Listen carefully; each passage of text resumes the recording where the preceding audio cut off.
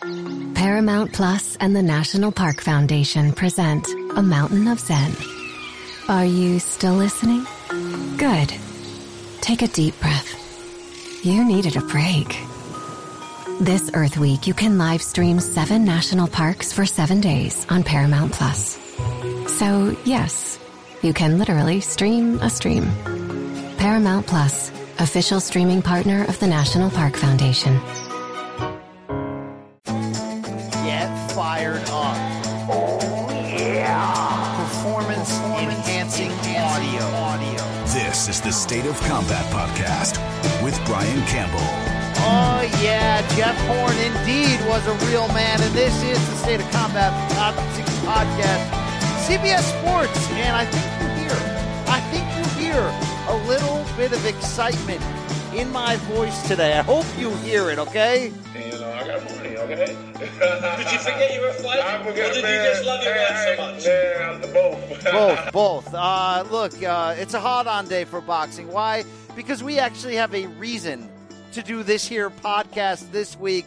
Big announcement from the folks at PBC and Showtime for the second half schedule to 2020. We've also got the Zone coming back this Friday night with welterweight prospect future star Victor, good guy. I sound like Vincent Ortiz over here. Vergil Ortiz Jr., and he's going to be on the show today to break down his return against Samuel Vargas. Throw his thing in the mix to find out what's really going on at Golden Boy these days. We got Oscar threatening to come back. We got people sliding out of Rye Guys DMs. A lot to talk about there. And look, Top Rank Summer Series over, and I thought they had a good Tuesday night. They got some big fights coming up. This sport is finally back, okay? It's been a rough quarantine. We've got a lot of different things coming our way. Sometimes it may be good, sometimes it may be shit. How about a lot of times? Maybe shit. But we back, baby, okay? We back. Trust me. We back. You know who's back, too, is my co-host. He is well employed by usbets.org or something like that. But he's a New York Times bestselling author. You know him as the best boxing writer in the world today. Sorry, Eric. Sorry, Rask, let me pour a little water on your balls, all right? It is Rafe Bartholomew. Let me lick you up. Let me lick you down. Turn back. Let me lick you all around. Oh, let me lick you, girl. Like your love is good. Boom, boom, boom, Bugs. Derek! Are you feeling in your lungs? Derek! Deep breath now. I run, Derek! Deep breath now. Are you feeling in your loins? No, not Eric. Derek Chisora. Yeah. That's why I'm hyped up. Forget any announcements in the return of boxing. New Usyk gold, new content from the Ukrainian king is what I am about. I played that yesterday in my living room at high volumes, and my wife came screaming out of the other room. What is that? What is that? I'm like, you really want to know? Is that how Mrs. Campbell sounds? Yeah. Well, yeah, that is. Most a little like sort of like you're the Archie Bunker of the vat. Yeah. Hi, Brian. 13 years later, sometimes you get there. I'm glad. I'm glad that he's actually in a real fight this time. Tyron Spunk. I don't need him I don't against know. Tyron Spunk. Tyrone Spungy. I don't need that. Okay. Have you seen him fight before? Nobody has. Stop. Okay. Please. Okay. Rafe, look, here's the deal, friend. Okay. Yes. Usyk running the beach in a half shirt, hugging Apollo Creed with his son and calling out, Derek. We're going to see that August 22nd. And it's part of a larger relaunch of the sport we love, right? Boxing's full of shit. I used to love this game. I want to love this game. Thank you to the Bubble, to Top Rank, to Evan Korn's Twitter account, which I hope we've all unfollowed in recent weeks, for trying hard to keep us going, to keep their train on the tracks so they can get a bit of that ESPN Disney money. But I feel like starting this week, now's the time we're going to bang again. You know what I'm saying? Rafe, you ready to bang? Let me bang with somebody, right? Do I have to bring on that weird skinhead guy for a second? Let me bang with somebody. Let somebody stand up and bang with me. All right, bro, I want to bang, so let's do it. Are you ready to bang? I was born ready. Okay. Thank you, Lamps, please. Thank you. Do we have it? Bang, bang, bang, bang, bang. Try and stop it. Bang, bang. Here I come. Bang! You want to throw sometime? Bang! That was actually audio of Jim in bed, not calling a fight. Hey, Rafa, look, we're going to get into very shortly the breaking news of the PBC on Showtime announcement. I'm going to go line by line, fight by fight, and find out if you actually do care. But can you give me a word, you ever watch Hot Ones? The wing. The one where they make people eat whatever spicy food and they sweat. Scoville scale. Can you give me a Scoville scale update of the temperature of your loins over what boxing could look like for the rest of 2020? Now that we seem to be ready to get back into business. I would rate that. Look, my loins are not like habanero hot over this. The only way they could get I would say jalapeno hot, like just baseline hot loins right now. Because Brian, these are good fights. Yeah, if your I need a little bit, not a whole. You don't need the full pitcher of ice water on my balls. You could just do with I don't know, a cup, a coffee mug's worth. It's fine right now. Because look, I'm very excited to get fights that I will want to watch, that I will be jacked up to turn on the TV and watch on Showtime, maybe catch a glimpse of my man BC on the screen, in between everything else that's going on. I'm psyched for that. And there's some really good fights. Like the last few months have conditioned me, at least, to sort of expect less than ever from the sport. And that's nobody's fault.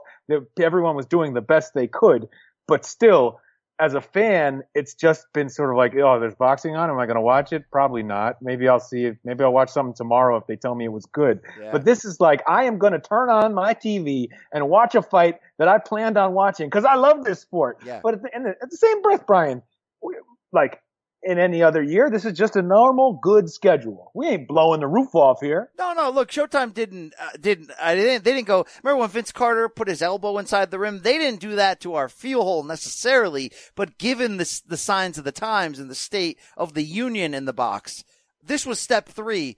Put your thing in the box. Like, finally, we're getting what we are here for. I don't know if you got that. Floyd, there's a long way from the lip to the cup. I'm sure you don't understand what that means. I don't know if you understand what that meant. I think what you're saying is graded on a curve. This is an A++. Yes. Are you asking if I've got a curved-ish, let me search it? Is that what you're asking me? I mean, does it go left or right? Okay, that got weird. All right. Hey, Rafe, I'm going to get into it. We're going to break it all down very quickly. I did want to check with you real quick. I know that you're fired up for boxing's return. I know that you're stiff-arming skinheads left and right in your daily run, but how excited are you about the return of fantasy baseball? Oh, I'm all in. I mean, baseball's back. Opening day yesterday. Boom, baby. That's what I'm talking about, okay? In fact, I think it's actually July 23rd, Thursday opening day. Dang. All right. What was yesterday? Some preseason junk? See, I'm not really following it, okay? I can't follow it. But I encourage you to get a double kebab going if you care about baseball and fantasy baseball in particular, because I don't know if you listen to something called the CBS Sports Fantasy Baseball Today podcast, Raphael. I mean, I sure do. And it's freaking fantastic. Taste for yourself and see. Why? Because opening day is this Thursday. As Garrett Cole and the Yankees, I bet he played for the Yankees, square off against defending World Series champion Washington Nationals. Rafe, how much money could I have offered you to tell me who won the World Series last year? With you, man. If I would have said like $1 million right now, who won it last year, you would not have been able to say Washington Nationals. You wouldn't have. I would have blown it. I would have said the Mets. All right. Well, yeah. Okay. Well, hey, all week long this week, Scott White, Chris Towers, Adam Mazer, Frank Stamfel are getting you, okay? You personally ready for this 60-game sprint, as well as everything you need for your week 1 matchups. You can find Fantasy Baseball Today on Apple Pod, Spotify, I don't know, wherever the hell you enjoy listening to fine audio products. Hey, Rafe, we are in the fight game business, which means we only see our favorite athletes twice a year. Do you think that the quarantine, although it doesn't make sense financially, should force American pro sports to almost be Pinoy-like in the sense that people don't want to wait around for 162 baseball games. We ain't got time for 82 regular season NBA games. Give us a 50, 60 game sprint in every sport except for football, and we will digest it much easier. Kind of like your Pinoys in the PBA, right? Who do 3 mini seasons per year. The PBA, it's not about the sprint. It's about stretching it out, to a way that you can always have basketball like 11 months of the year. It's actually really, really difficult for the teams and the players to keep going like they do, but that's their job, so they get it done.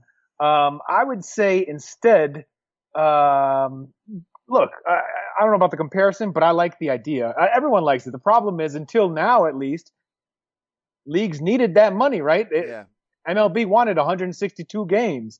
NBA wanted 82 Make games, that but money, player. Right. All right. Yeah. I just like the situation where Pinas could inspire us a little. Pinas. That really inspired me. Oh man. All right. Sorry about that, Ray. I mean, who's the guy on the podcast with me?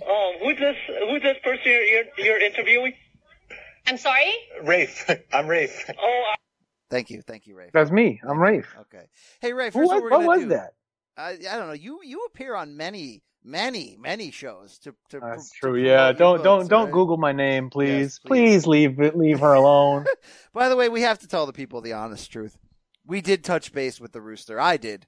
I love me some Nico Macias. He was going to be on the show today, but he in the end declined not to. I think, Rafe, he's in that in-between period where he's retired. Things didn't go his way in his career. He's staying active by working in a boxing gym. I think we'll end up seeing him back. That's when we'll talk to him, all right? Look, I mean, I might try and step in and really fix this situation because, I think he sees us and he's like, oh, there's some media dudes, a couple of wankers. They aren't top blokes. They're not going to bro out with me about being a owner of a pet baby skunk and drinking Mountain Dew with Grish and just living through the glory days. He probably understandably thinks, oh, they're going to want me to trash Golden Boy and Oscar because, Ryan Garcia's doing that. And there's all this, they're just going to try and stir up some controversy. And that's not what we're about, man. I mean, we love the drama too, but not when it comes to the Rooster, the drama is the least interesting part to me. I want to go in deep on what it is to be like, to live inside that extremely energetic. Yes. It is hot. Jacked. Yes. 154-pound bidet. You want to find out what went on in the backyard. Him and his brother used to bang it out all the time. Now you. Right? Yeah. I know what you're doing by the hot dog stand, right? Yes, Richie Dwyer, yes. Mistake Kanatsky makes, one man's opinion, is he should have milked it. Is he talking about the breast? What is he talking about there? Because that man has nice titties, all right? All right, hey, This is way off the rails. We're going to take a quick pause for the cause, Rafe. Back on the other side, breaking down this large PBC on Showtime boxing announcement and the overarching theme that the sport is back, folks, okay? It's coming at you right after words from our friends and sponsors. Dig it. Baseball has begun, which means you need to listen to Fantasy Baseball Today in 5, part of the CBS Sports Podcast Network. Join Scott White, Chris Towers, and me, Frank Samfel, every Monday through Saturday as we deliver all of your fantasy baseball needs in just 5 minutes. We'll break down the biggest performers, news, and prospects who could make an impact this season. Make sure to download and follow on Apple Podcasts, Spotify, the Odyssey app, and everywhere else podcasts are found. Survivor 46 is here, and so is On Fire, the only official Survivor podcast, and we have a twist this season. The winner of Survivor 45, Dee Valladares, will be joining us every week. We're going behind the scenes of the biggest moments, the how and the why things happen, and the strategy and analysis you can only get from someone like me, a Survivor winner. Listen to On Fire, the official Survivor podcast, wherever you get your podcasts.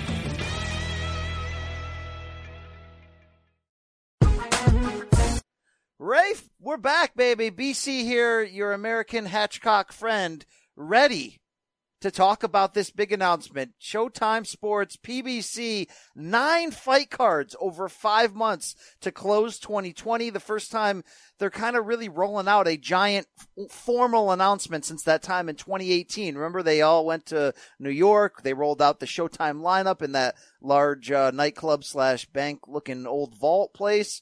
We back this time. Up fronts, baby. Up fronts, inside, behind, reaching around.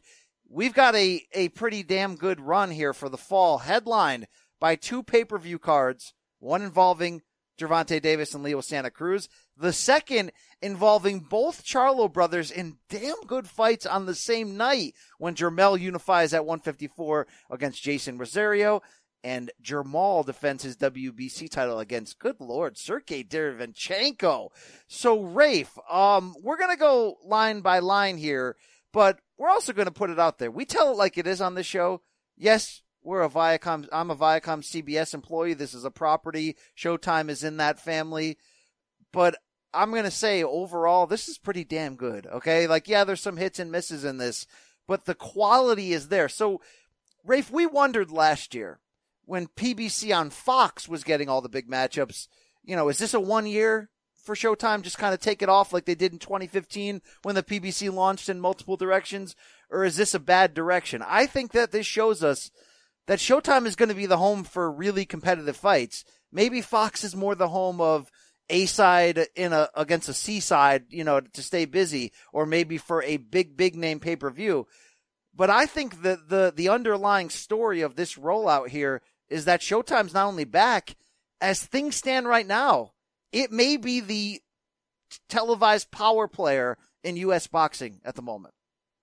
Well, yeah, I think certainly if you look at the schedule they've announced and the way things have been going and the way that the sports world is expected to kind of muddle through the rest of this year, and as long as the coronavirus pandemic remains a really big problem here in the United States, and around the world, but now more than anywhere here in the United States, this schedule from Showtime looks stronger than anything anyone else seems likely to come up with.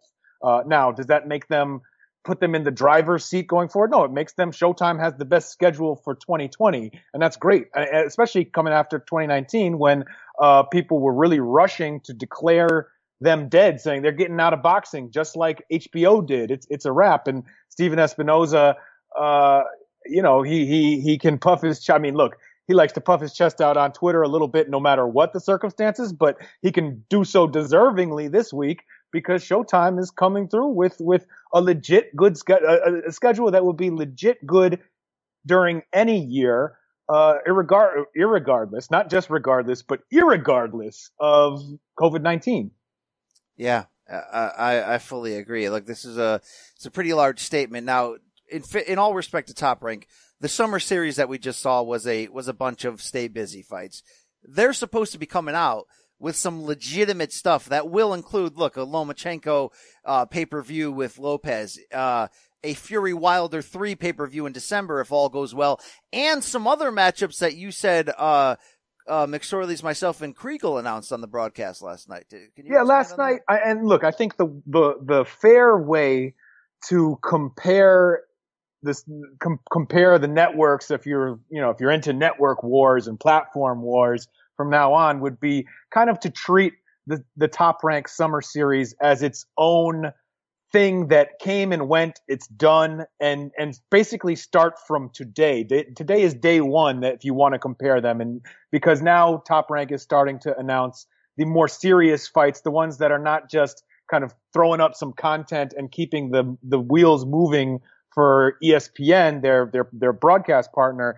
Last night on the broadcast, Mark Kriegel said that in late August, they're going to have Saturday fights headlined by the canceled and now rescheduled Eleider Alvarez versus Joe Smith Jr. fight, the plasterer from Long Island who can crack. And then I think a week or two after that, the long-awaited, twice canceled Jose Ramirez versus Victor Iceman Postol. All right, this is fight. Good. Sometimes maybe that's real. Good. That's real. That's real stuff. This is real stuff. So look, I think the theme is correct to say that one, the whole sport's getting their ish together for the second half, so we'll start to see some good stuff. I mean, look, the Eddie Hearn Backyard Series is hit and miss. That ESPN run, if we're going to start getting good fights, seems like we'll get hits. This PBC on Showtime is legit, and we don't know what PBC on Fox is going to do. Probably bring back, a Spence Danny Garcia pay-per-view for all we know. Wilder Fury 3, like we mentioned. Who knows what else. But I heard the other day that they were going to bring back one of these pay-per-views that Showtime is getting. Where's my man, Bill Wanger? Oh man, Wanger, you missed out on this one. What happened, Wanger? Where you at, son? Did you see some sources and a report from a reputable source? I don't know about reputable, but yeah, I read something on the internet. Okay. Well, hey, don't believe everything you read on there, okay? Boxing is and has been a hood sport. But, look, this is what I'm saying. Shout out to everyone. And obviously, Golden Boy, hasn't spoken yet. We're going to get Vergil Ortiz back this Friday. A lot of rumors on the Canelo opponents. We're going to narrow that down later in the show. It looks like a good one is back in the mix. But, everyone's back, and I think this is fair to say that Showtime became the power player again for the moment with the quality of this. Let's go up and down, and you tell me straight up, Rafa, whether it's good, whether it's bad, what you think. Are you ready? I am ready. All 9 fight cards will take place in the quarantine bubble of the Mohegan Sun Arena in Uncasville, Connecticut, my backyard. No fans. We will see selected media in attendance. August 1st, unbeaten Philadelphia rising star Stephen Fulton Jr. takes on fellow unbeaten Angelo Leo for the vacant WBO junior featherweight title that Navarrete gave up. Co-main event have young Tremaine Williams in there in a junior featherweight bout, and Joe George Marcus Escudero at light heavyweight to round out the televised card. Your thoughts? Well, the main event is dynamite. I mean, it not maybe huge star appeal to people who don't follow the sport, but to us, to the boxing hardcore, you aren't the regular fans. And to us, man, this is a fight that, first of all, we didn't really see coming, right? Because PBC had been looking like they were moving towards doing a Brandon Figueroa versus Stephen Fulton Jr. fight, rather than, instead of getting Angelo Leo, who's a good-looking prospect, has had some nice performances on Showbox, and is always entertaining in the Mayweather Boxing Club YouTube videos. But a guy who hasn't stepped up on that level, but has a lot of talent. And this is, I think that Fulton is probably deserves to be favored given some of the wins he has and how good he's looked. But Angelo Leo could come in there, and it's 2 young guys. This is like a British style, 2 young rising fighters who haven't made big names yet, undefeated, putting their O's on the line against each other. Give me the guys, right? It is hot. I won, guys. I have beautiful guys, It's heavy. It's thick, right? I love that. I love that ish. Look, Stephen Fulton Jr. has really come on of late. Showtime's given him a little bit of a push, but he can fight. He can box. He can do a lot of things. 18-0 with 8 KOs, and it's all part of this whole idea that boxing is hot. Boxing is back. Where are you, Paulie? Why do I not understand my own soundboard? Folks, boxing's hot right now. Thank you. Okay, that was not worth the reveal. August 15th.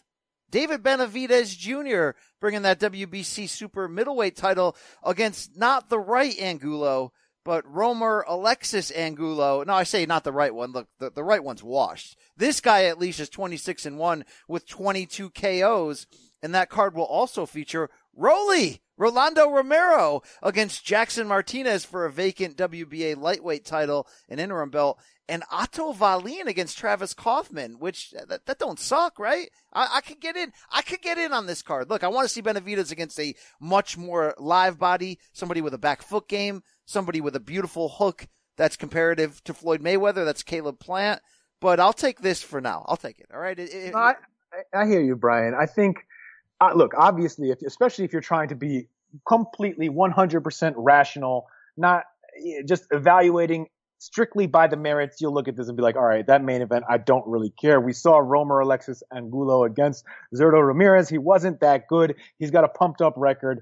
That's not but I feel like David Benavidez is still young enough, and we aren't tired of him. We don't, the Benavidez experience itself is something that I, as a fan, I want to tune in and check out no matter what, so to me, we're still, and it goes the same for like Rolly. They're young. I think those are pretty much close to showcase fights for both of them in the main and co-main, but they're people I want to see more of. I don't mind seeing them get showcased. And that Wallin fight, it's just nice to see Wallin get a chance to fight again. He's had so many fights fall through, and looked excellent that one time against Tyson Fury when he cut his face up, hurt him in the end, and if you live in the Dwyer household, deserved to win on cuts.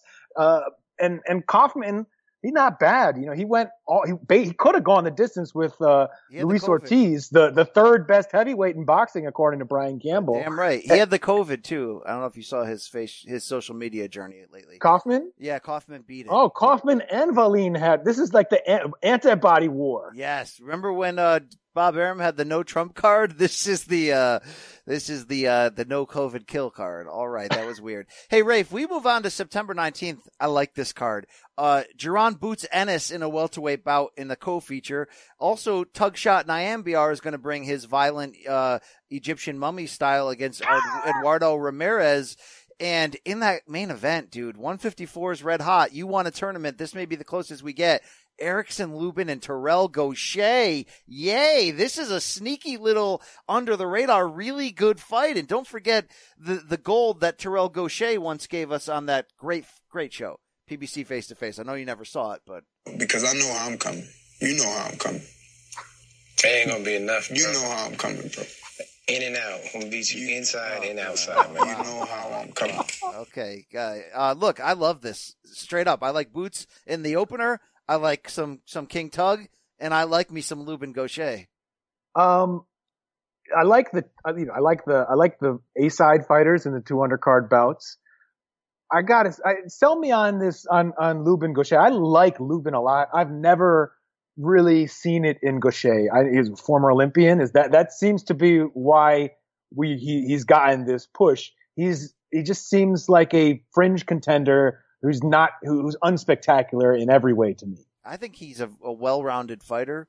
He can fight all styles. He's had some bumps. I mean, but what does he have? 1 loss? I'm trying to call up his box rec, but you know the speed of my Wi-Fi. My Wi-Fi is dead. It's nice. Let me do this for you. I got you. I got you covered. My Wi-Fi is already here. So he drew with Austin Trout and lost to Lara. Pretty wide. Okay, so look, here's the deal. Showtime's got potential access to the 154s, as we're going to find out. We're getting Jermell Charlo, Jason Rosario on Showtime this year. We've seen Jarrett Hurd and J-Rock. They were on Fox last year. They were also on Showtime.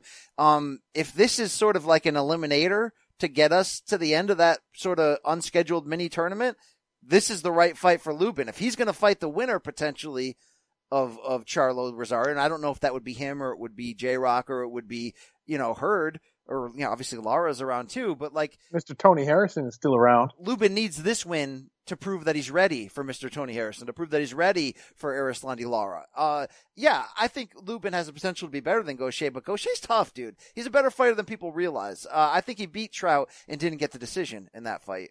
And, I like this card. So basically you're saying he could beat Canelo. Indirectly, yes. Yes, I am.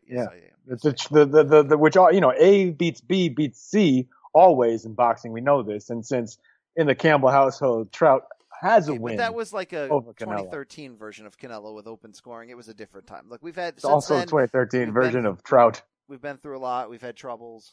And my girl knows this video is going to get me in trouble. Yes, thank you. All right. Yeah, I forgot to ask. Was that his DM to King Rye? Yeah, I forgot to ask him about his personal life. I wanted to know, so Dwyer's married, right? I don't know for sure. I mean, we don't know. He used to talk more about the ladies in his life, his daughters and Mrs. Dwyer. Okay. But that maybe he just decided to keep it out of the. See, I still question if his move was, I know. You're always in the man's business, man. Stay out. All right. I believe a lot of cock blocking tactics coming on here. Yes, thank you. Can I go to the next card? Are you ready for this? I'm ready. I am still ready. 1 week after Lubin Gaucher, we have a very interesting pay-per-view, September 26th. Both Charlo bros in really good fights and both headlining their own 3-fight mini card.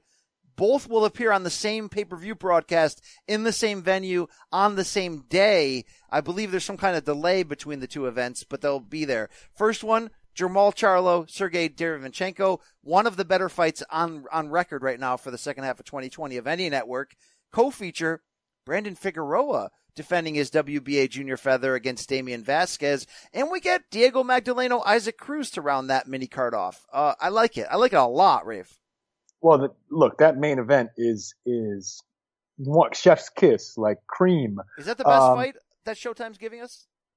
I think so. And also, Brian, I was going to say, remember how every week we sort of go over, hey, is White versus Povetkin the best fight, the best, on paper, big name fight, on the calendar made officially for this year so far? Well, I'm going to say it no longer is, because Charlo Derevyanchenko is that fight now. Are you willing to go there with me? Or are you going to say, oh, the heavyweights, the heavyweights are still the biggest thing in boxing? We have a new greatest fight on record on paper for 2020, and I think it's this one right now. Look, Lomachenko Lopez is better. Wilder Fury 3 is better, but this one is fantastic, okay? And the other side of that pay-per-view is Jermell Charlo against Jason Banana Rosario. Yes, the same guy who sent J-Rock to hell in an upset. This will have 3 of the 4 154 belts at stake. This is a massive fight. Your co-main event is Mario Barrios defending his WBA 140 title against Cowboy Ryan Carl. Yeah! Wow. And we get Danny Roman against TBA. Hey, look, this is a creative I do idea. Like Ginger. This is a creative idea to take 2 non-pay-per-view cards and just put them together and put a pay-per-view tag on it. You're going to test the Charlo's value, but in their favor, these are fights they can lose. These are title fights. They're very important. I think this was the right gamble from Al Heyman, because when it started to leak out last night that Charlo Derevyanchenko could be a pay-per-view, people were like, nah, but you get both Charlos. That really raises the stakes. I see. Yes. 2 Charlos for the price of 1. The ad copy just writes itself. That's also what they told those ladies in the club in New York who stole from them. But anyway, Brian, I'm curious. Can you get the behind the scenes scoop? Because you're tight with the Showtime crowd. You do a little business with them. You're dipping into that basket of donuts. Yeah. And can you get the inside story on why they chose to create this creative concept of the double pay-per-view, the double kebab pay-per-view? Well, look, in one wrapped up in one package. Is it because the Charlo twins are so tight that one refuses to headline over the other? I'm going to go out and say, based on the little I know and based on what I know before this, they're insanely competitive. Like, you can get them mad just bringing up their brother and talking too much about the other brother's success. Remember they flipped the coin? Look, look, when we ranked the PBC brands for Al Heyman in terms of importance, right? We've said in the past that Deontay Wilder might be his most important brand, right? Now with the loss to Fury, maybe there's not a cash out, but maybe there's let's just get through this Fury thing and see what's left. But Wilder's up there, Gervonta's up there, Errol Spence is up there, and the damn Charlos are up there in sort of the preferred Al Heyman brands that he's going to push. Rightfully so. 30 years old, African-American stars who can talk, who are everything. They flipped the coin for that PBC on Fox first card. And, I think this is almost Brian, like, let's pause for a moment and say that who can talk is not exactly what you meant to say in that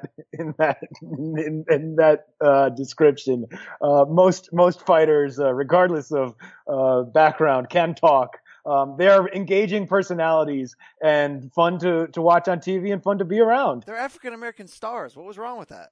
You said African-Americans who can talk, Brian. Well, I mean, they're African-American stars. I understood. Who can also talk. We know what you meant. You weren't doing anything wrong. You just came out off. I'm going to add your name to the lists of people that have sent me to hell. The Charlos, Tyson Fury, that skinhead fighter.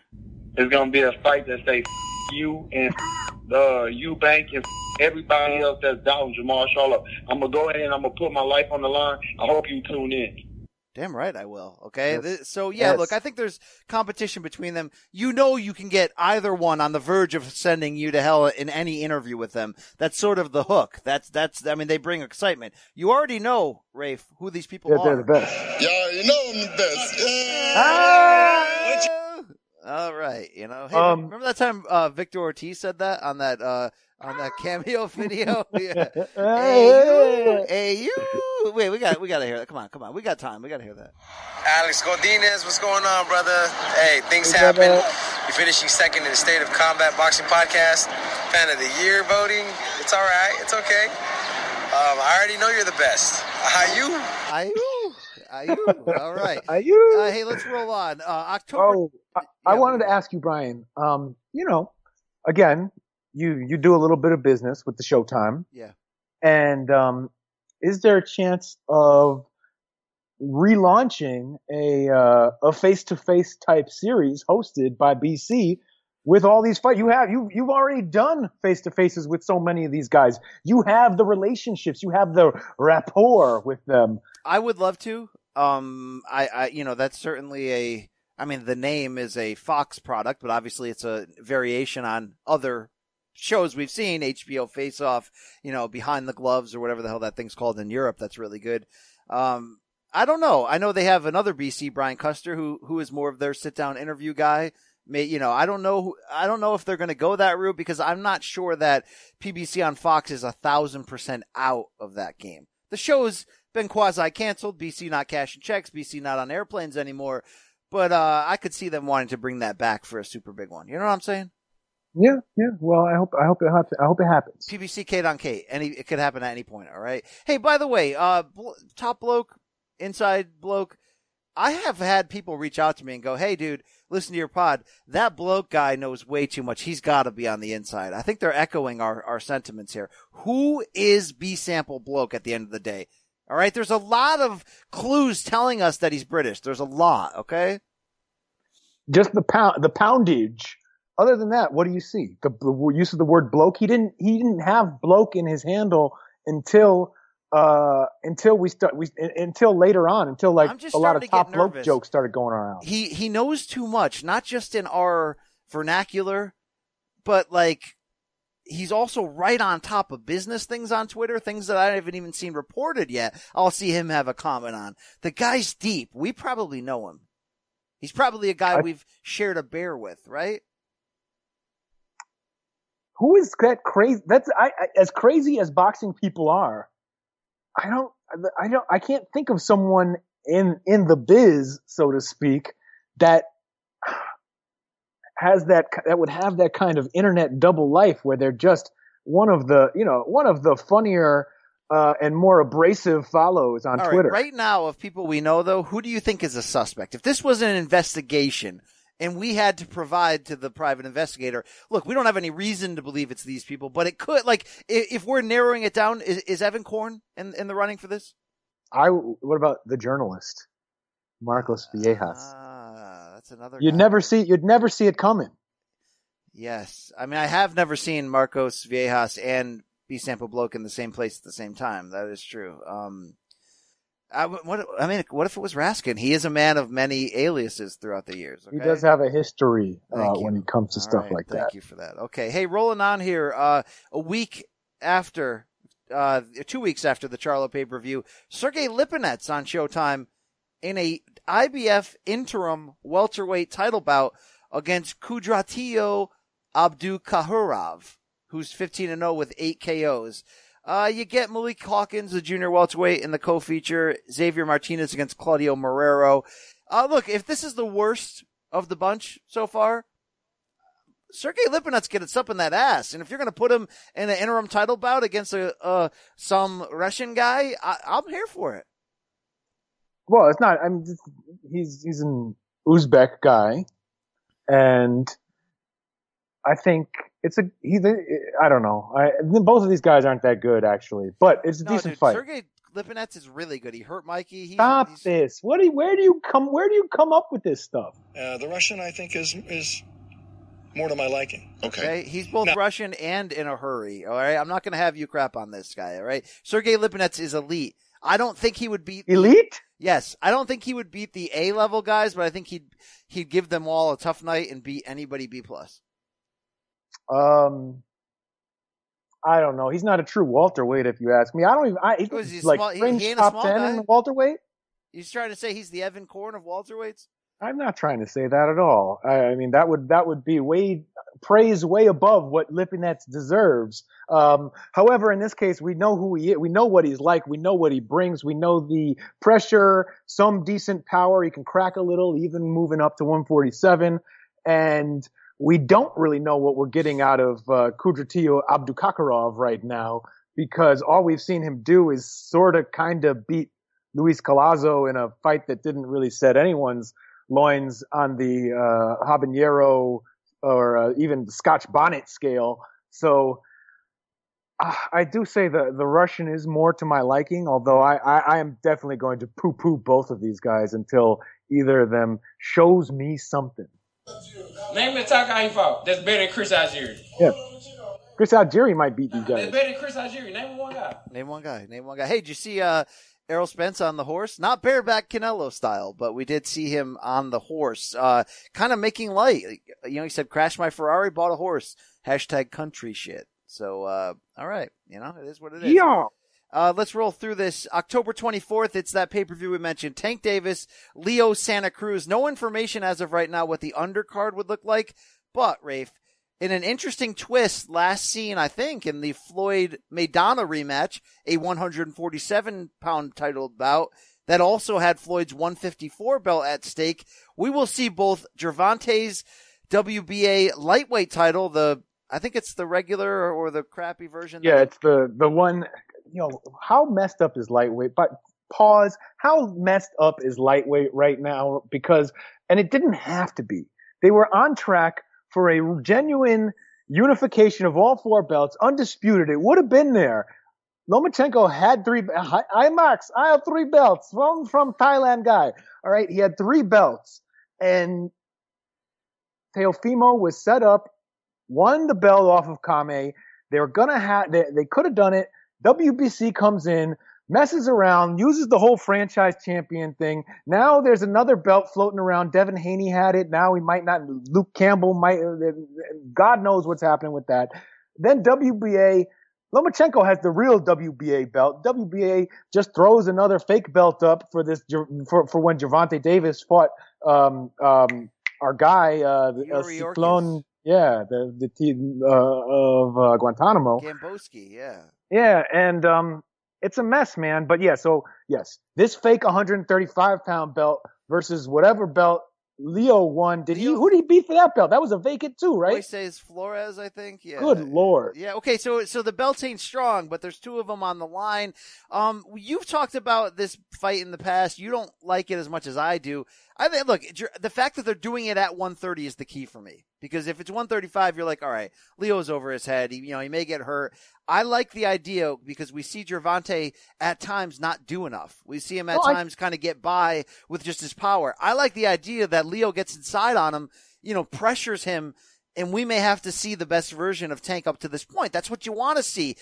You can argue whether this should be a pay-per-view. In fact, I want you to tell me, what will it sell? What will this pay-per-view sell?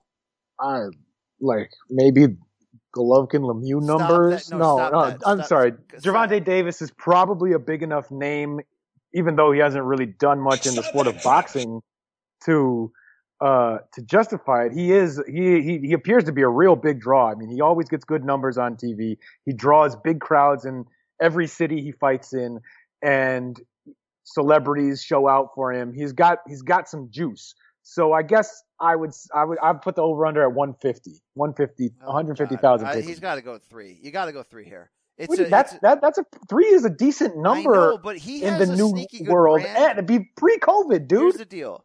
Gervonta has a sneaky strong brand, meaning yes, he does have a young fan base, that and a lot of people. Friends. He has a lot. He is a real fan base, but paying $80 for a fight is a whole different True, but animal. This is a fight that I don't want to say it's a fight he could lose. It's a fight he should win, but it's also a fight that you're not going to expect him to just walk him down and knock him out in 3 rounds. This is gonna be a fight. I think so too. Look, I don't mind the fight as much as you claimed I did. You making statements for me, Brian. I'll put many things in your mouth, including words. Wow. It is hot. Yeah, please. Yeah. No, I think Leo, because if he doesn't get knocked out, will almost certainly outwork Gervonta Davis, because we see Tank he takes rounds off sometimes. He's had stamina issues. Who knows how trying to make 130 again is going to affect him. There's a lot of reasons to believe in Leo's chances to be competitive and possibly even upset Tank in this fight.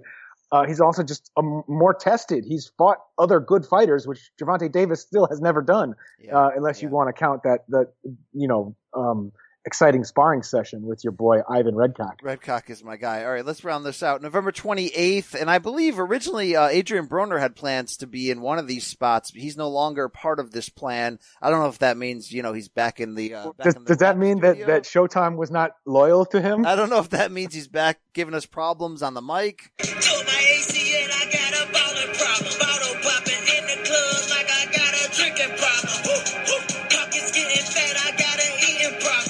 He's got a lot of problems, 99 of them, in fact. I had heard some weird rumor, I don't know if it was made up, that he might be a Spence comeback opponent. If they did that on a Fox pay-per-view, would it sell? Yeah, it would sell. I mean, like Broner, if we're going to give Tank credit for marketing himself well and having a crowd that shows up and watches his junk, then watch my junk real quick. AB does that well too. And he's done it. He's been around for a long time. He's fought pay-per-views before, has good name recognition, has good in and outside the sport. And Errol Spence overperformed when he headlined and won in that great fight last year against Sean Porter on pay-per-view. So yeah, I think that would do pretty well. And honestly, even though it's one of the less competitive fights I would imagine Adrian Broner could look at for a comeback, because he'd get his ass beat. I would want to watch. That'd be funny as hell. Just like, oh man. All right, it'll be a bonanza. Maybe you're right. Complete box office bonanza. November 28th is Chris Colbert, 14-0, 5 KOs in the main event against Jamie Arboleda. And we have Richardson Hitchens against the husk, the dried out husk of Argenis Mendez in the co-main event. All right, this is the worst card on paper. This is a stay busy. All right. What are you gonna do? I mean, that is part of the boxing schedule. What we can say and feel grateful for. At least there is none of Brian's best friend Rances with Wolves in this schedule. He has been excluded because he's worse than COVID. He's worse than the Rona. Rafe Bartholomew over here. I love it. The final card is Bartholomew on Bartholomew violence. The final card is December 12th. This sneaky good too, man. Co-feature is TBA, but in your main event, Nordine Ubali will defend his WBC bantamweight title and bring his unbeaten record in against Nonito Donare. Jaren's dad is back. I kind of like the balls out of this fight. Hell yes. I'm glad that Nonito is being rewarded for that great performance in a losing effort last year against Naoya Inoue.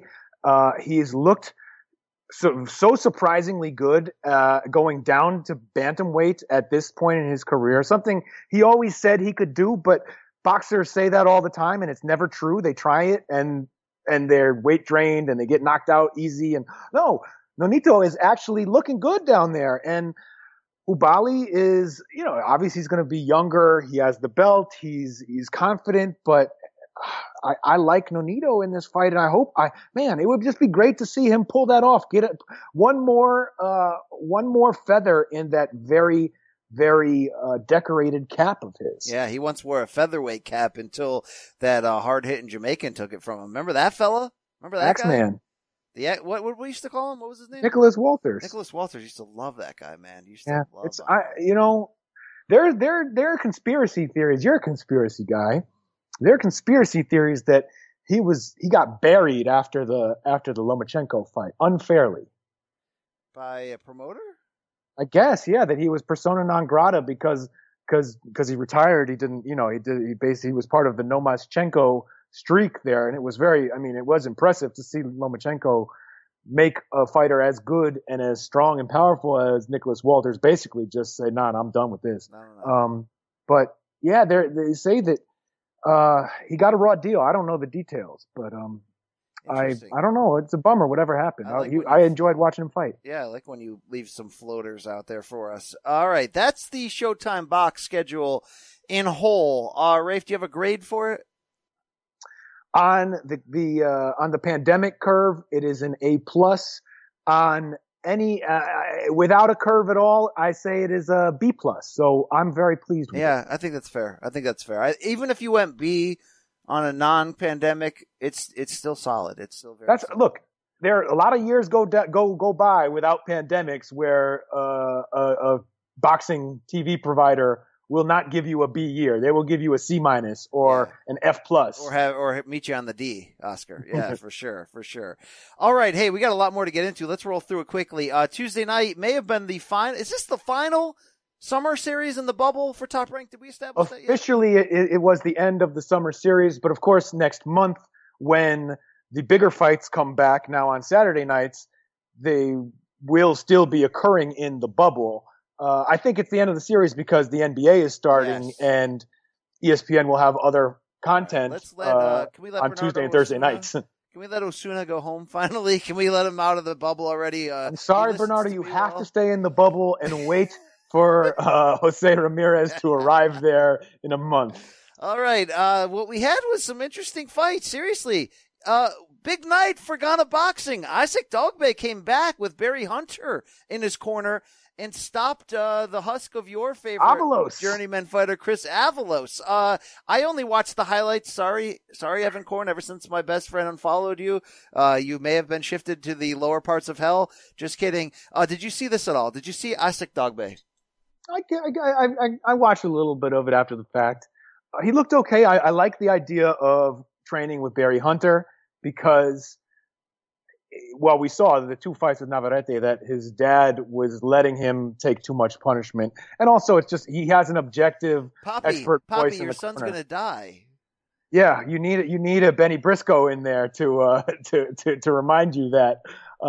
And Barry Hunter, has done a great job, really cares about his fighter. I mean, all trainers do, but still, it's on the surface, it looks like a good move. Dogbe looked the same pretty much as he always does, where energetic, aggressive, athletic, strong, tiny, but, it's hard to see. I don't like him going up in weight where he's going to face bigger and bigger guys and run into kind of the same problems that he did against, Navarrete, where sometimes he's just too short and he's not so fast or so slick that he'll be able to outbox some of these guys and giving up that much height and reach. It's tough. What do you think about Isaac Dogbe against Nonito Donaire at 122? That'd be a lot of fun. I'd love to see that. I don't know if Nonito wants to go up for that or Dogbe wants to go down, but shoot, that's a very fun fight. Hello, Grandpa. How are you doing? Your son, the Royal Storm. The Royal Storm. It's good to see him back. For you and the global fans, take care. So polite, that gentleman. Are you woke to this guy? Because I wasn't, but Twitter had a hot-on day last night. Oh, Berlanga? Edgar Berlanga Jr. improved to 14-0 with 14 first-round KOs. This guy gets off, Rafe. Yeah, he's going. Is that the closest anyone has come to the Edwin Valero streak since then? Of first-round KOs? I am not sure. Yeah. Valero, what was it? He got Berlanga almost up to doesn't 20, end didn't the he? streak the same way, Rafe. Right? Oh, geez. Come on, man. Just Benoit our ass here. Come on. Yeah, I have been up on Berlanga, and I think he is a serious prospect for 168, maybe light heavyweight division as well, depending on where he settles. And I think they should develop him however it makes sense to, and obviously they're going to need to find somebody who can give him some rounds, because if he has to make that step up fight against the championship level fighter and he's never been tested at all, that's a big risk and probably not good for his development. But Hey man, he may just make the case that you can't hold him out of that if nobody can hang in there with him except at the elite level. I'm excited about this guy. Yeah, 23 years old, Brian. He bangs indeed. By the way, does Benavidez? Woo! Jeff Horn, you know Jeff Horn, right? Does that fight with Tim Tszyu, is that a top 5 Rafe anticipation 2020 fight, given all these announcements, or not? Yes, definitely. It's a top 3. All right, give me your anticipation order in terms of, like, seriously, what you care about the most to close out this year. Because for me, it's Loma, Lopez 1. Oh, well, so you can include the fights that aren't official yet. Yes. That's tough. That's tough. It's Charlo, Derevyanchenko. I might have to demote the Hornet. Wilder, Fury 3. Yeah, all right, whatever. Hey, I did want to ask you about this main event. Oscar Valdez finishes Jason Velez. You know Jason Velez, the Puerto Rican Sergio Martinez lookalike. Drops him, finishes him in round 10 in a fight that's supposed to pave the way for a fight we really need to see. Oscar Valdez at 130 for WBC champion Miguel Berchelt's title. And what's interesting is both of them had comeback fights in the Top Rank bubble in which everyone remarked afterwards, man, that guy gets hit a lot. So they're probably going to hit each other a real lot. They will hit each other a real lot. I do need to correct Brian. Berchelt did not fight in the Top Rank bubble. He fought on one of those Zanfer cards in Mexico that was carried on ESPN through Top Rank. But they had fights. Berchelt was, even more of a tune-up fight than Oscar Valdez was. Look, Berchelt, we've seen him a lot now. We've seen him beat the brakes off of Mickey Roman. We've seen him beat the brakes off of Francisco Vargas. We've seen him. He is the cream of this 130-pound division in my eyes. Cream. And get on top. And Oscar Valdez, you I think cop. Cream. I think the gravy train. Don't you stop. Yeah, that caboose is done. This is the last stop of the Valdez train. If he does indeed fight Berchelt, I think that we've seen Berchelt. If you want to go in there and bang with him, you're going to lose. He's bigger, stronger, faster. I mean, he made mincemeat of Jason Sosa, and Sosa is a strong, durable guy. Valdez has been dropped by Genesis Cervania and Pinoy Pride, baby. Yeah, I mean, true that. As well as Blue Nose Lopez. All that. Look, he cannot have those lapses in concentration or in strategy.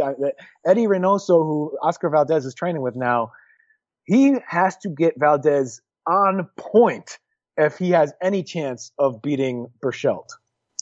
I'm with you on that. It was he got to knock out Valdez. He was very honest. He gave himself a C afterwards. His face was banged up a little bit, but he is who he is. He ain't going to be a boxer, okay? And these two trains are going to collide.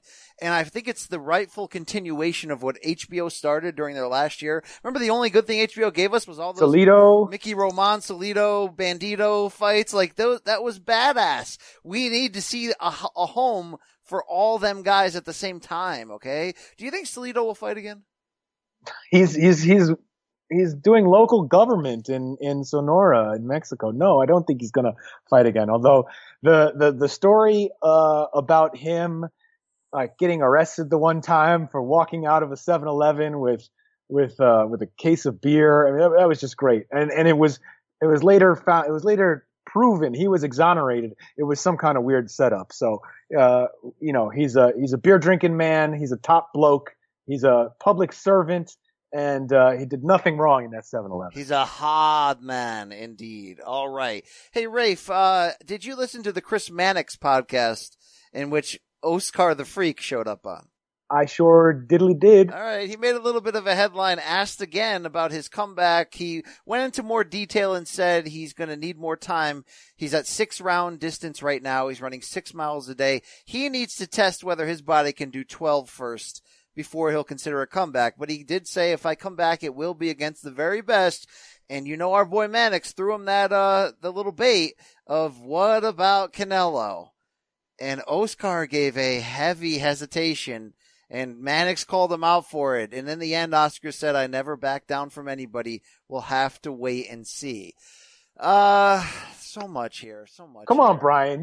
How can you not love this? You are a wrestling guy. This is pro wrestling, yes. This is Stone scenario Cold that versus he doesn't McMahon. send Oscar to hell. There's no scenario. Plus, it'll destroy their relationship. Like, why would what relationship? Who cares? Like, why would he even think about that and say that, right? But this is what I got for Oscar. I got fish, scale. Hit me up on the low, Oscar on the deep. I mean, that might be the explanation for why he said that. You know, he had hit Angel up on the low and got a little overconfident. I don't know, but it's so crazy and terrible that that's how I like my circus matches, Brian. I want it to be just disgusting, bizarre, just a true farce, and that's what this would be. I'm in. If they do it, it would be ridiculous. It would be.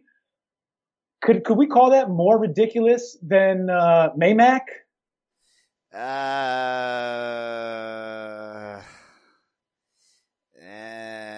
Yeah, no, well, they're both equally ridiculous in a lot of ways. I just look, the ridiculousness. Again, by the way, did you see Shane Mosley's post the other day? He's like late 40s, and he posted a picture of him, and he's ripped, and he's like, man, if I only knew then what I know now about meditation, yoga, veganism, and all this stuff, he's like, I'd be still fighting.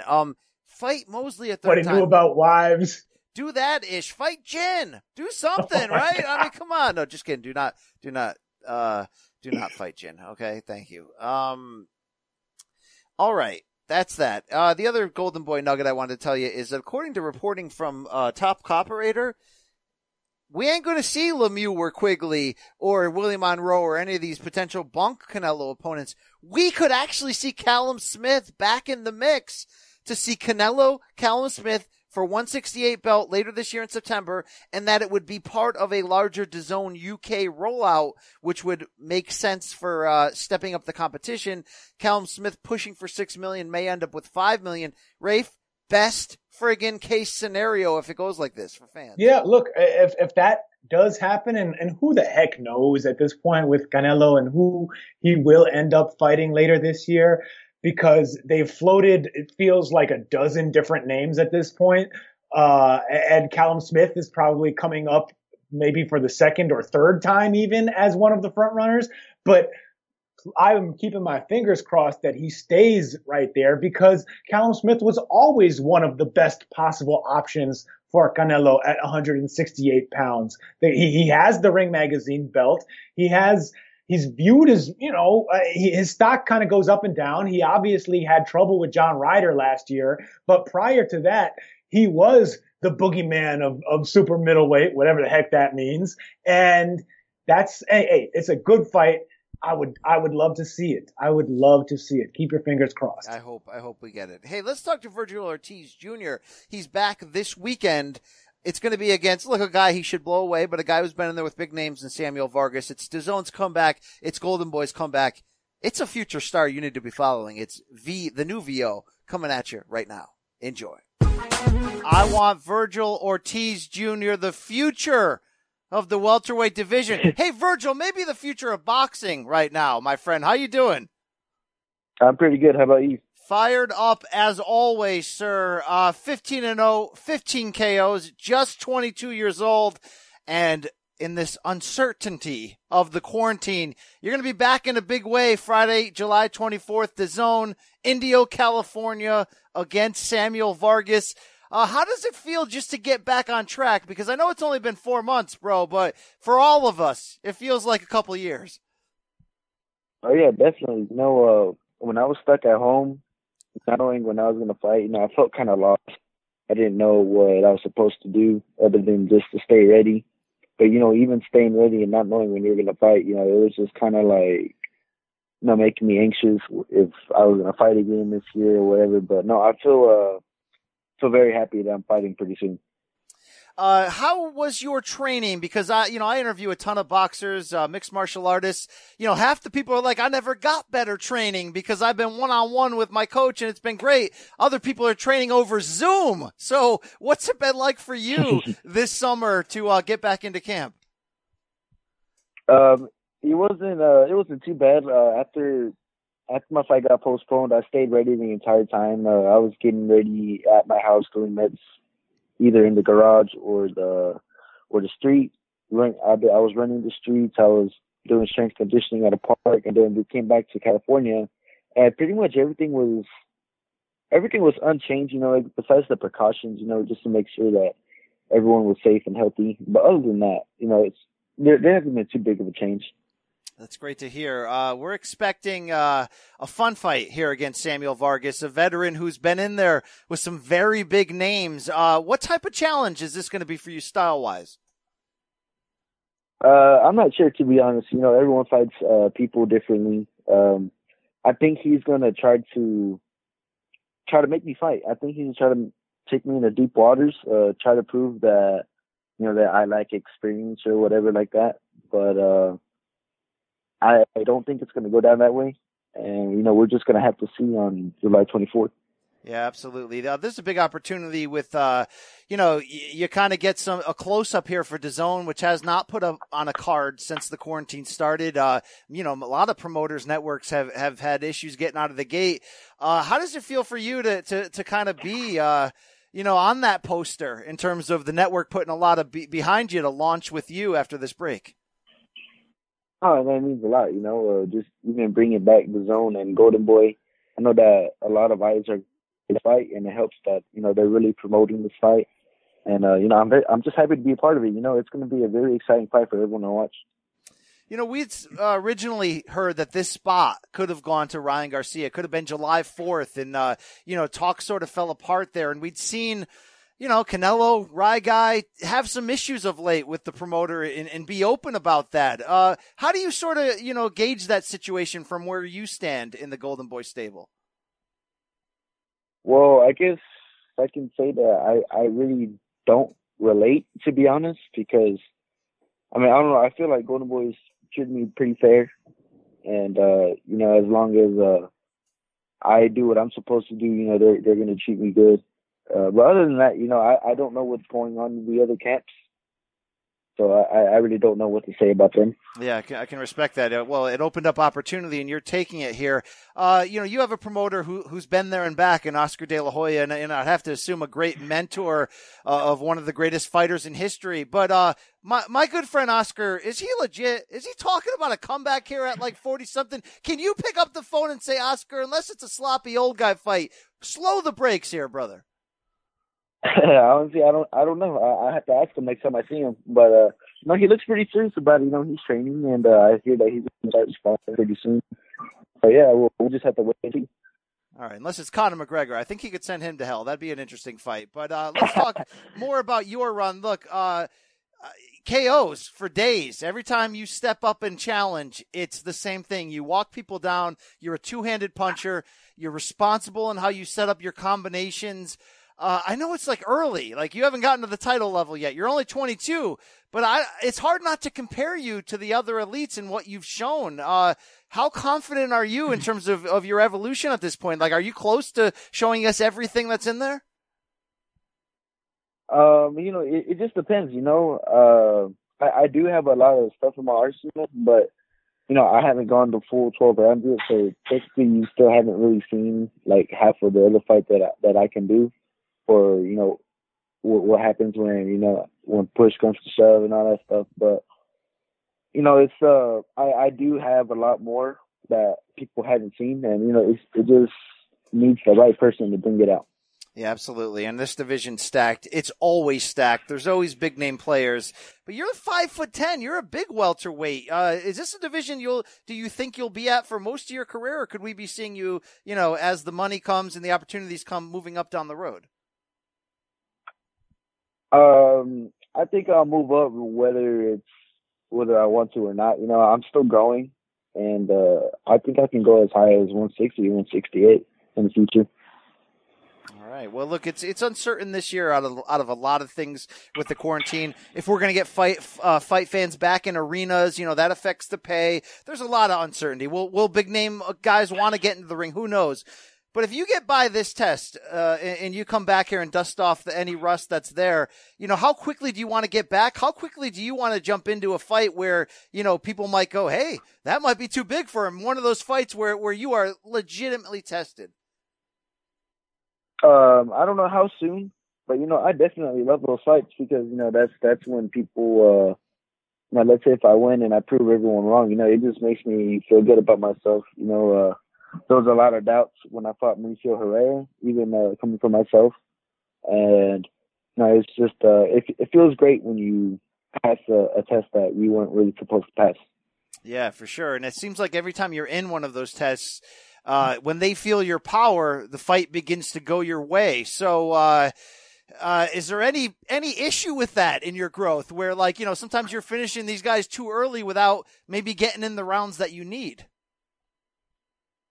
I mean, it can be, but I do get a lot of sparring, and I feel like I get most of my experience from sparring. I spar a lot of world champions like Mikey Garcia, Jose Ramirez, Josecito, and all those guys. So, I mean, even if I'm not getting the rounds in the fight, I'm still getting good rounds in sparring, and I think that's what counts.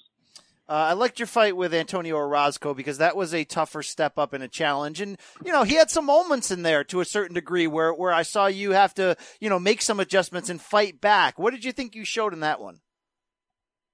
I think that I showed that I can adjust when I need to, even if the adjustments weren't really displayed or noticed in the fight. I did have to make some big adjustments. And towards the end, that's when I kind of figured out what I needed to do. Mm-hmm. And, yeah, that's what happened in that fight. How do you know when is the right time to jump up to, either the title level or against the guy who you're pretty assured can push you or have a chance at pushing you the distance? I don't know, to be honest, but I do feel like I'm ready for it now. All right. How do you see the future of this division playing out? I know it can be tough with politics to fight guys in other networks or promotions unless it's a really, really big crossover fight. Are you confident you can get the big names in there as you move up? Yeah, I feel like we can make those fights happen. I see this division kind of not how do I say, like kind of unifying, coming together where everyone's working with each other now, but I feel like I can try my best to be the bridge and open each other to putting fights together with everyone. Yeah, that would be fantastic. Was there anyone you looked up to, in your early days as a kid getting into boxing that you feel like you've taken things from, whether it's style or attitude or anything? Every boxer is a sum of influences before them mixed with their own, natural ability. But who has influenced you? I've had many different influences growing up. Oscar De La Hoya would probably be my very first one, and then Miguel Cotto, Sergio Martinez, and as of right now, it's Jose Ramirez. Good company indeed right there. If I removed you from the conversation in terms of the best welterweights in the world, and if we had a mythical tournament where the best fought the best, who comes out on top? Who is the man in your eyes that would be the toughest challenge for you in this division? I don't know. I would say that the first and second seeds would be Crawford and Spence, and then I would have to say Danny Garcia, and then Ugas. But those would be my top four. They're really good fighters in the welterweight division. There's a reason why that they're as high as they are. All right. I'm sure you're itching to prove to the world how great you are, to put on championship belts, to get pound for pound adulation, to cash some big checks, right? Maybe he let some people slide in your DMs, but beyond that itch, does it still feel good to kind of be a regular guy now, knowing that could all change in a big way with just a couple big wins?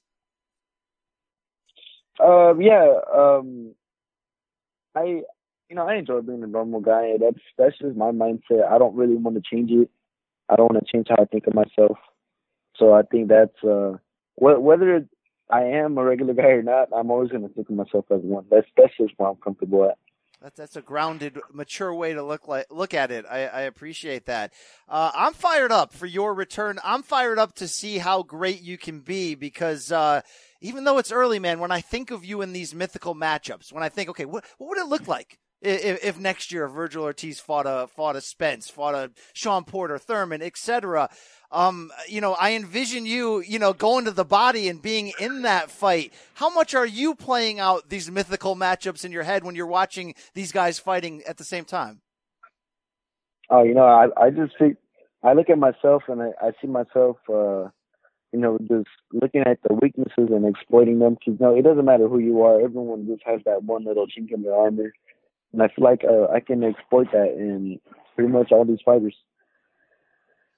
Do you see, like when I look at you, I see a guy, although, we really haven't seen you tested, let's say in a full 12-round shootout where you're, getting hurt and coming back. But I feel like you're showing us that you want that you can live in that deep water where, I'm not going to name names, but not every one of the top welterweights seems willing to go to that place unless they desperately have to. Do you think you're going to have the kind of style when you do step up that you're going to try to drag them there? Oh yeah, definitely. That's I live for all that stuff because I know that I can survive in those deep waters. So, just to see if anyone else can hang with me, it becomes competitive. It becomes a whole other competition to me, and I want to win it. Yeah, can't wait to see that. But one step at a time, and it's Samuel Vargas, Friday, July 24th. Weird situation, no crowd, but we're going to get through it. Back is Vergil Ortiz Jr. What should we expect in this one? I should expect a very entertaining, exciting fight. You're not going to want to keep your eyes off of it. And you can expect a win from me. All right. Stay healthy. Stay active. Can't wait to see you again, buddy. Thanks for the time. Thanks for having me. Rafe, I like this kid a lot. I've interviewed him about 3 or 4 times now. He wants to bang. He wants to go in the deep water. He wants to find out how great he is at 22, having destroyed his step-up test to date against Mauricio Herrera, against Antonio Orozco, who gave him, a little bit of competition there. If he went all kinds of Teo, Fernando Vargas on us, and tomorrow announced he was somehow fighting Crawford or Spence, like, what kind of belief do you have that he's of that ilk already, that, he could beat a Sean Porter, for example, right now? Where are you on the belief scale of this future star? I cannot be higher on the belief scale. I don't know what I think whatever his potential is, he's at the point where he's ready to start chasing it. Look, he's already won those step up fights against the more, like you said, El Maestro, Mauricio Herrera and Antonio Orozco. And then they tried to give him, throw him a changeup with Brad Solomon, who was going to be, who was going to fight off, who had a back foot game and was going to try and stink him out a little bit. And he beat him he knocked him out fast, 6 rounds. Of the back foot. Yeah. And a guy who was, the only person that could probably beat Floyd Mayweather is young Floyd Mayweather, but Brad Solomon was also in that discussion per Dwyer. Per Dwyer, yeah, I remember. Dwyer remembers too. I just think that he's that good. I think he, just because he's knocking people out, like he's being underrated as a skilled boxer. I think he's got a wide array of weapons.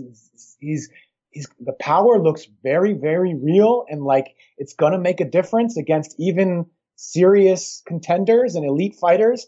I want to see him at that level. You know who I think it would be very audacious to jump straight into Crawford or Spence, right? But your boy Lipinets, I think he would walk right into that fire. That'd be a perfect challenge because that guy is getting up in your esophagus. I mean, that guy is deep. Okay, bring on Jamie Foxx. Okay, I thought Victor Ortiz was getting in that ass. You know what I mean? Vincent and Vergil, all 3 Ortiz brothers, right? And Timo, the 4th Ortiz brother. Remember, he used to drive that 18-wheeler.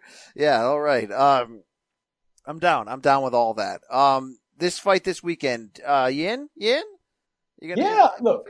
They were doing this. This was scheduled for March. This is not an exciting opponent. Samuel Vargas, his claim to fame is knocking down Amir Khan.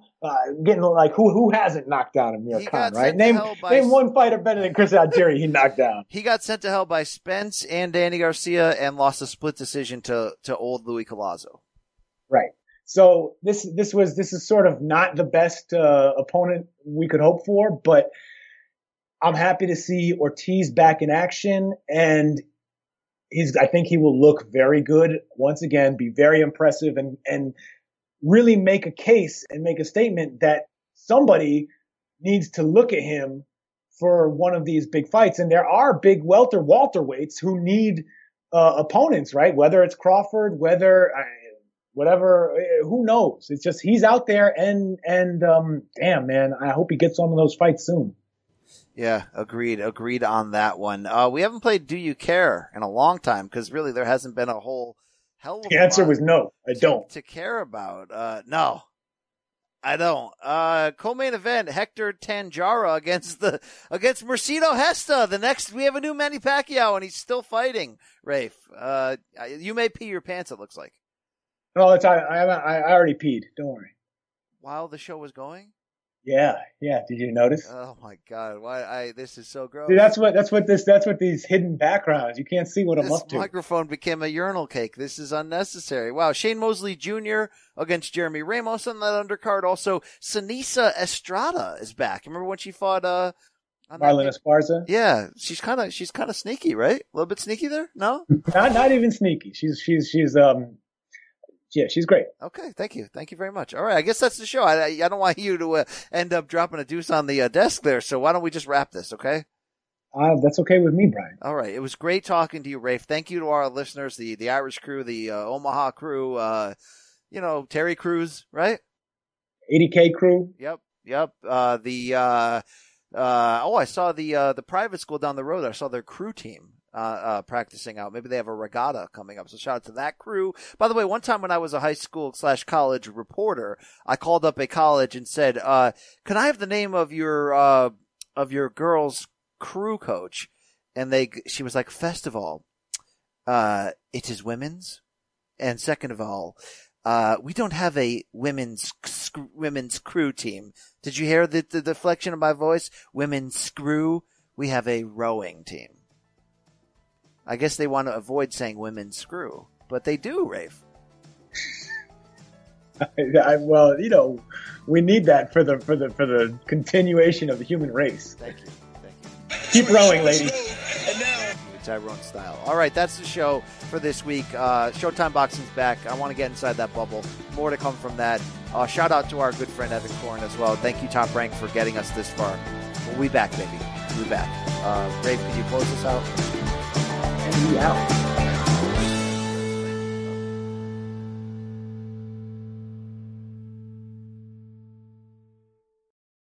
When you have sports mixed with your pop culture, along with humor and celebrity interviews, your earbuds are enjoying The Rich Eisen Show. Dan Orlovsky, are you still a Jaden Daniels is the best quarterback available in the draft guy? I think the three things that make it stand out for me are, number one, I think his ball placement versus man coverage is the best in the draft. Every quarterback in the NFL is accurate. He's got the best on tape. Number two, most transferable stuff to the NFL. And then I think the third thing is pocket peace. Search for The Rich Eisen Show on YouTube or wherever you listen.